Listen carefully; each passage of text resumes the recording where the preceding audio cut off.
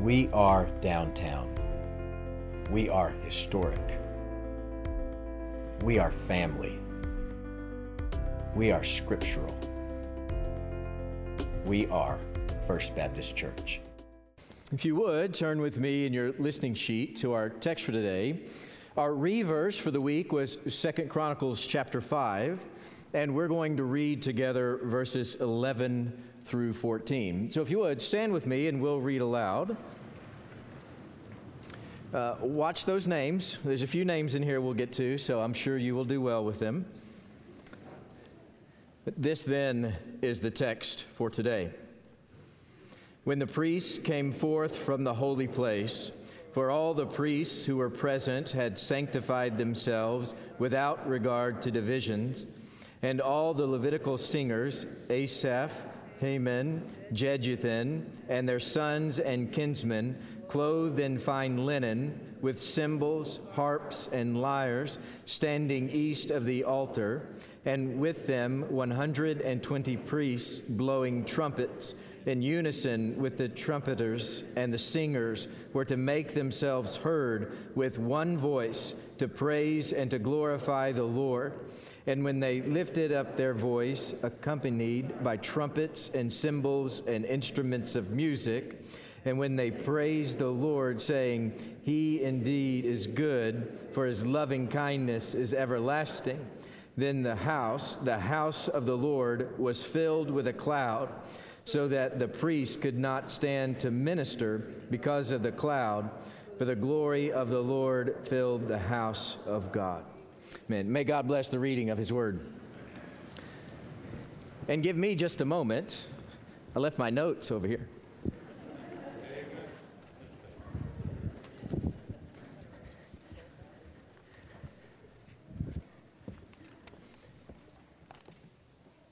You know, Doubting Thomas was an outlier.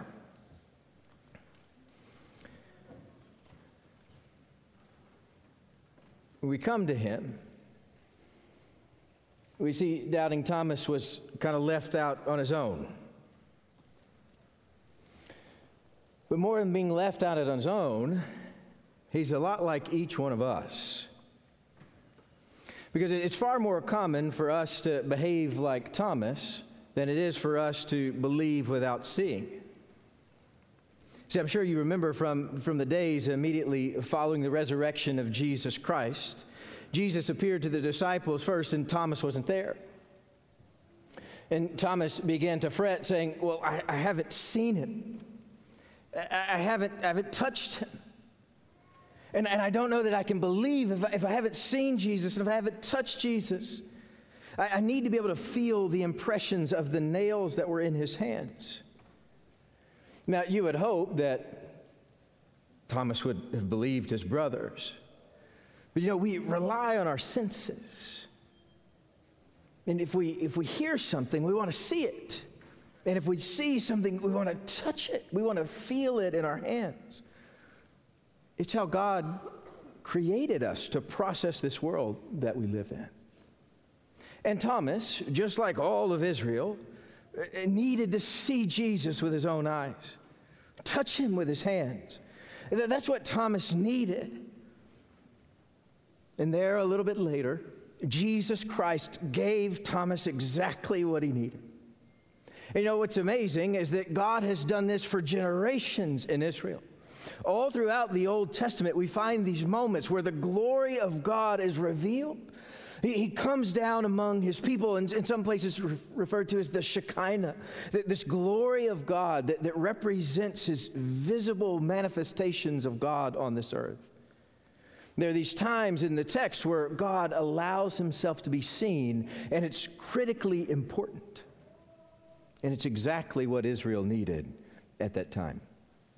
Probably the most famous physical manifestation of God that we find in Scripture is the Ark of the Covenant, which we come across in today's text earlier in our reverse text for the week. When Solomon finally finishes the temple, and upon finishing the temple, he brings the ark in, and that's the conclusion of what he's doing on top of Mount Moriah. But there we have this wooden ark overlaid in pure gold, carried by priests into the temple. And at this point contains the Ten Commandments within the ark.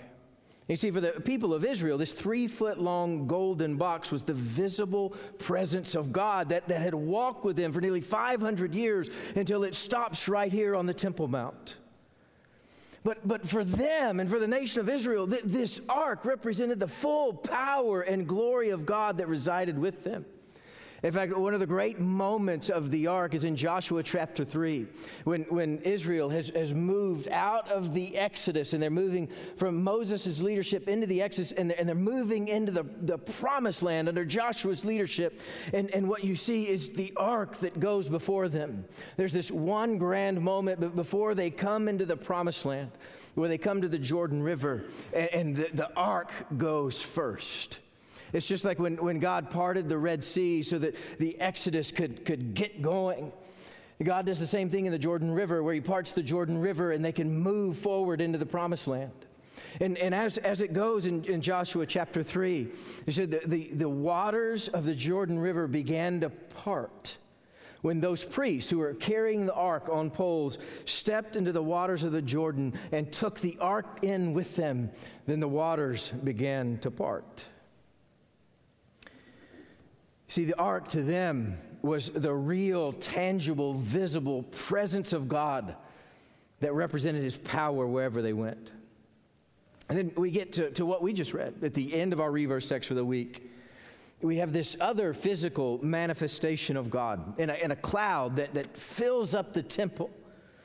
And it isn't light and airy like fog, but it's thick and dark and consuming. In fact, so much so that it consumes the entire temple, so that it says that the ministers and the worship leaders have to move out because God's presence is taking up all of the space of the temple.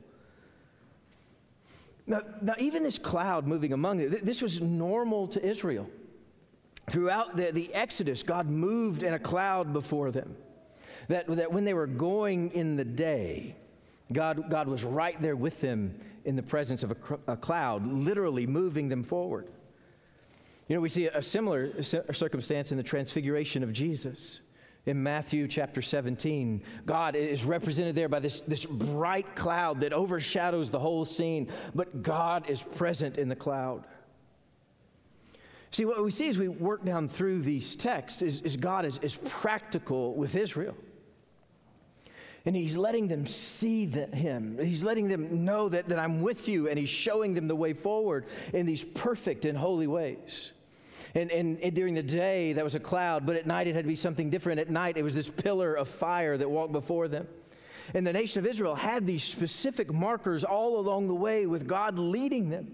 Beautiful, physical, tangible, visible God right in front of them to show them the way.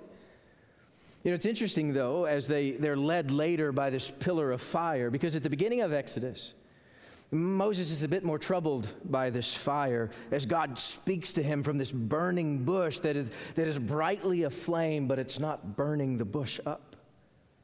You see, what we recognize in these moments is that God gave Israel exactly what they needed to see. God showed them his presence and moved them forward in ways that only God could do. And we see it even in the infancy of the Exodus all the way through to when they're marching into the promised land. God was visible in ways that mattered to Israel so that they wouldn't lose course, so they would stay on track. Now, we know there were some times where they didn't, where they wandered off and they paid the price for wandering off. But for when they wandered off, God remained faithful to provide them what they needed to show them his presence and say, this is the way you are to go. And he did it early and often. They followed God in the ark. They followed God in the cloud. They followed God in the fire. And they got there eventually. When they kept their eyes on who God was and what God was doing, they got to the promised land. They got to where God was leading them to go. But you see, God didn't just make himself visible in the Exodus. There's other powerful moments where we see the hand of God, where we see the work of God, where we hear the voice of God, where he's making himself real to us. As you move forward through the Old Testament, there's a couple of more passages that are important here. God God begins to make himself real and tangible to Elijah when he's wearily hiding in a cave awaiting Jezebel to kill him. And in Elijah's pitiful loneliness, God reveals himself poignantly.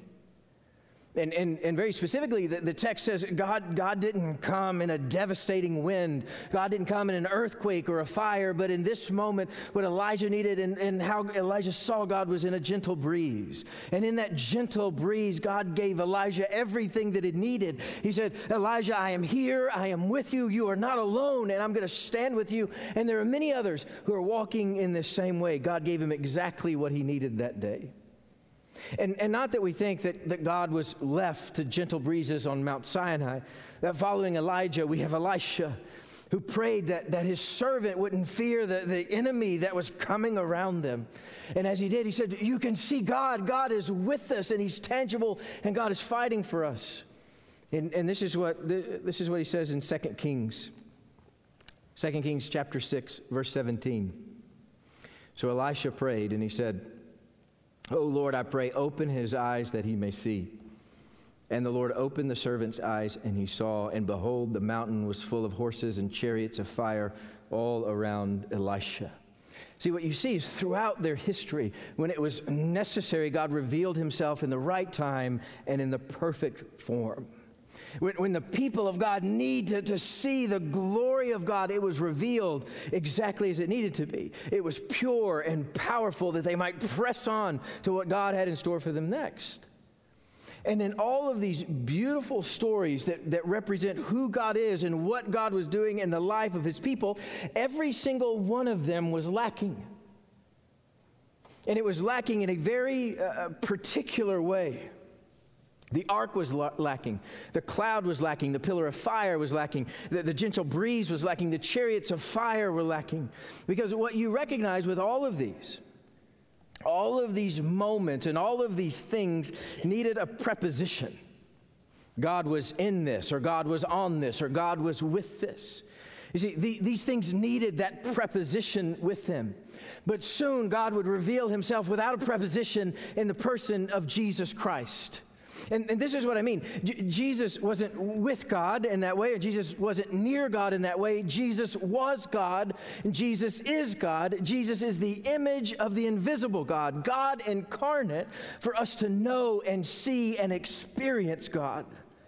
You see, Jesus Christ, as we move from the Old Testament into the New, Jesus was the lasting, tangible representation of God on earth. He is God among us, God with us incarnate.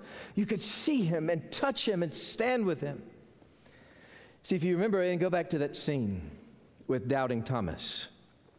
It's in John chapter 20. So we know Jesus had been with the other disciples. Thomas wasn't there. Later, Jesus comes back, and Thomas is there. In John 20, verse 27, it says this. Jesus says to Thomas, "Reach here with your finger and see my hands. Reach here with your hand and put it into my side. Do not be unbelieving, but believing." Thomas answered and said to him, "My Lord and my God."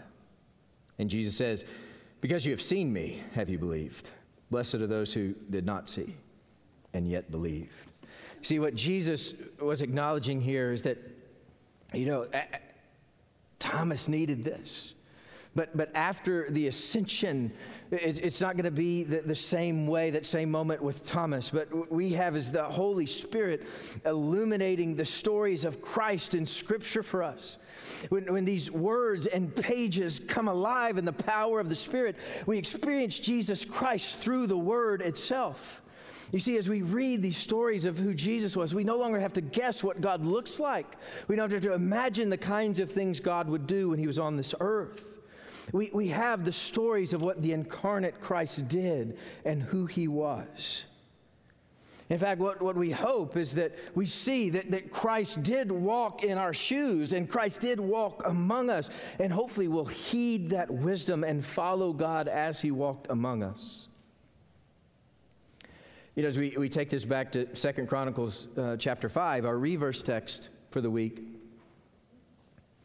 there were some important things that you see happening in and around this physical presence of God. Earlier in the text, as they're bringing the Ark of the Covenant into the temple. This is going to be the last time that they see it before it's hidden behind the veil. And in this last moment before it comes to its resting place in the temple, they just begin to sacrifice beyond numbers, and they begin to bring in these offerings of thanksgiving and these offerings of forgiveness, and they lay them out before God, recognizing God is the giver of all good things, that God is the redeemer of all of us. And they have this beautiful moment of sacrifice and offering before God. And then just before this cloud of God's glory fills up the temple, it says they sanctified themselves and they worshiped with everything that they had. Whatever they could come up with, their instruments, their voices, they lifted it up to God. And there was this beautiful and holy moment of worship that they had together. And these moments of obedience walked hand in hand with the physical, visible presence of God around them. And I think there's something important for us to recognize in this same way this morning. Because we know that our Lord and Savior Jesus Christ is coming back again in the second coming, where we see him bring all things to fruition. And we're going to continue in these same kind of ways, in these same kinds of things, as they walk before God in repentance and worship. So we will walk before God in repentance and worship, serving Jesus Christ with everything that we are, so that when he comes back, he finds us doing those kinds of things. You know, I hope we're aware of this by now as we look into and study the book of Revelation. Because what we see is we come to the last book of the Scripture, the final book, the book of Revelation of the Christ. It gives us an idea of what this final revealing of God is going to look like around us. What we might see when we look up at the end, or what we might experience when the full presence of God comes down to this earth again at the end of time. And God tells us these kinds of things, and as we read, it looks mighty and holy. It's filled with beasts and angels, a victor and a book of life. But we often miss, as we come to those things, what we're called to do, how God is calling us to be obedient in these days, because we look and see the grandness of God and his coming.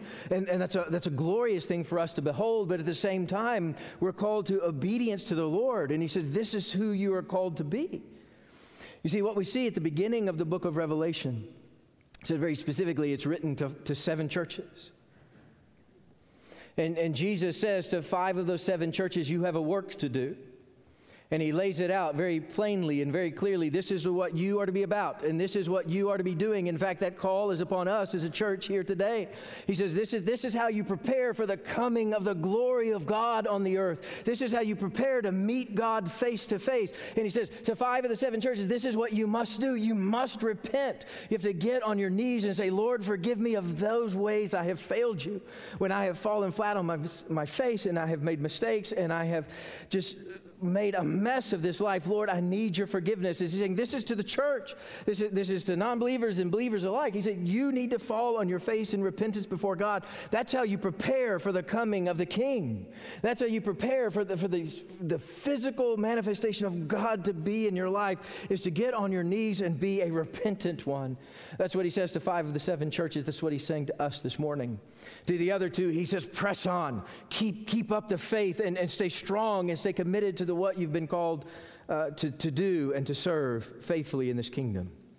And so what we say together is that's who we are. That's what we're going to do. We're going to be obedient unto Jesus Christ. We are prepared to meet him in the Scriptures through the Holy Spirit, and we are prepared to meet him in the last days when he comes again on the clouds for eternity. You see, we are going to be who Jesus called us to be, a repentant and faithful people, committed to Jesus Christ and clinging to his wounds. He is our Savior. Let's pray together.